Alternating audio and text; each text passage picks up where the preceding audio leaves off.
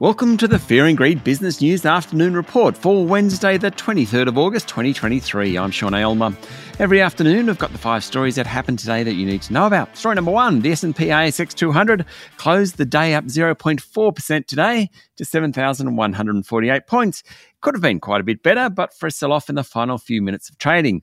The iron ore miners did well on the back of rising prices. Fortescue Metals Group and Rio Tinto jumped almost 2.5%, while BHP was up nearly 2%. The banks were higher, led by Westpac, which rose 1.3%. Wesfarmers also did well, and that was in part due to the Woolworths half-year result. The country's largest grocer reported a $3.1 billion pre-tax profit after being able to increase profit margins, sending its share price up 5%. Story number 2, Federal Treasurer Jim Chalmers today announced a review of national competition rules in an effort to boost sagging productivity.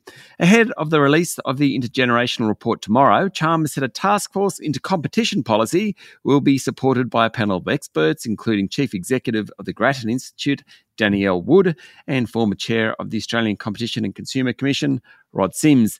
The Treasurer said the review will look at competition laws, policies and institutions to ensure they remain fit for purpose.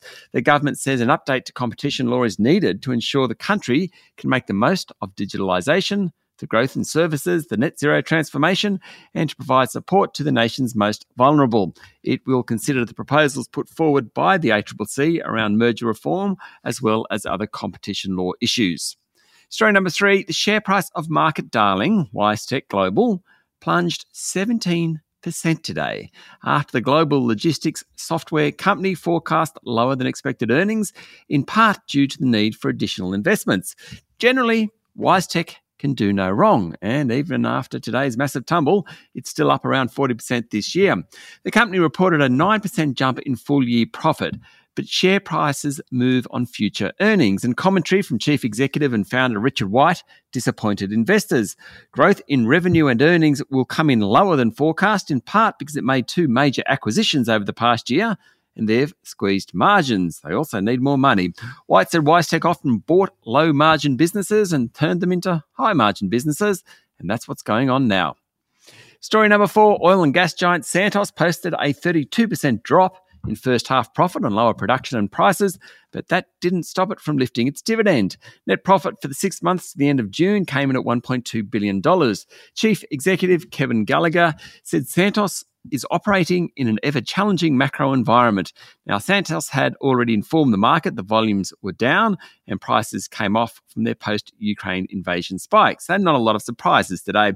When it comes to new projects, Santos is still consulting about its Barossa gas project in the Timor Sea, and there were no new updates in its efforts to sell its stake in a Papua New Guinea LNG business. Gallagher said Santos is expanding work in its energy solutions area that focuses on cleaner fuels and decarbonisation. Its carbon capture and storage project at its Moomba gas site in South Australia's north is due online next year. And finally, story number 5, leaders of the BRICS countries, that's Brazil, Russia, India, China and South Africa, are meeting to plot the future course of the bloc of developing nations.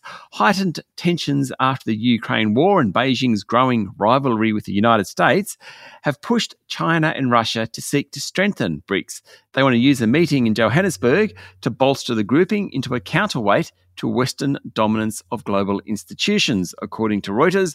Meanwhile, Australia is looking to advance talks on several crucial trade deals when the G20 ministers meet in India next month. That's it for the afternoon report for Wednesday, the 23rd of August, 2023. Michael Thompson and I will be back tomorrow morning with the Thursday edition of Fear and Greed Business News. I'm Sean Aylmer. Enjoy your evening.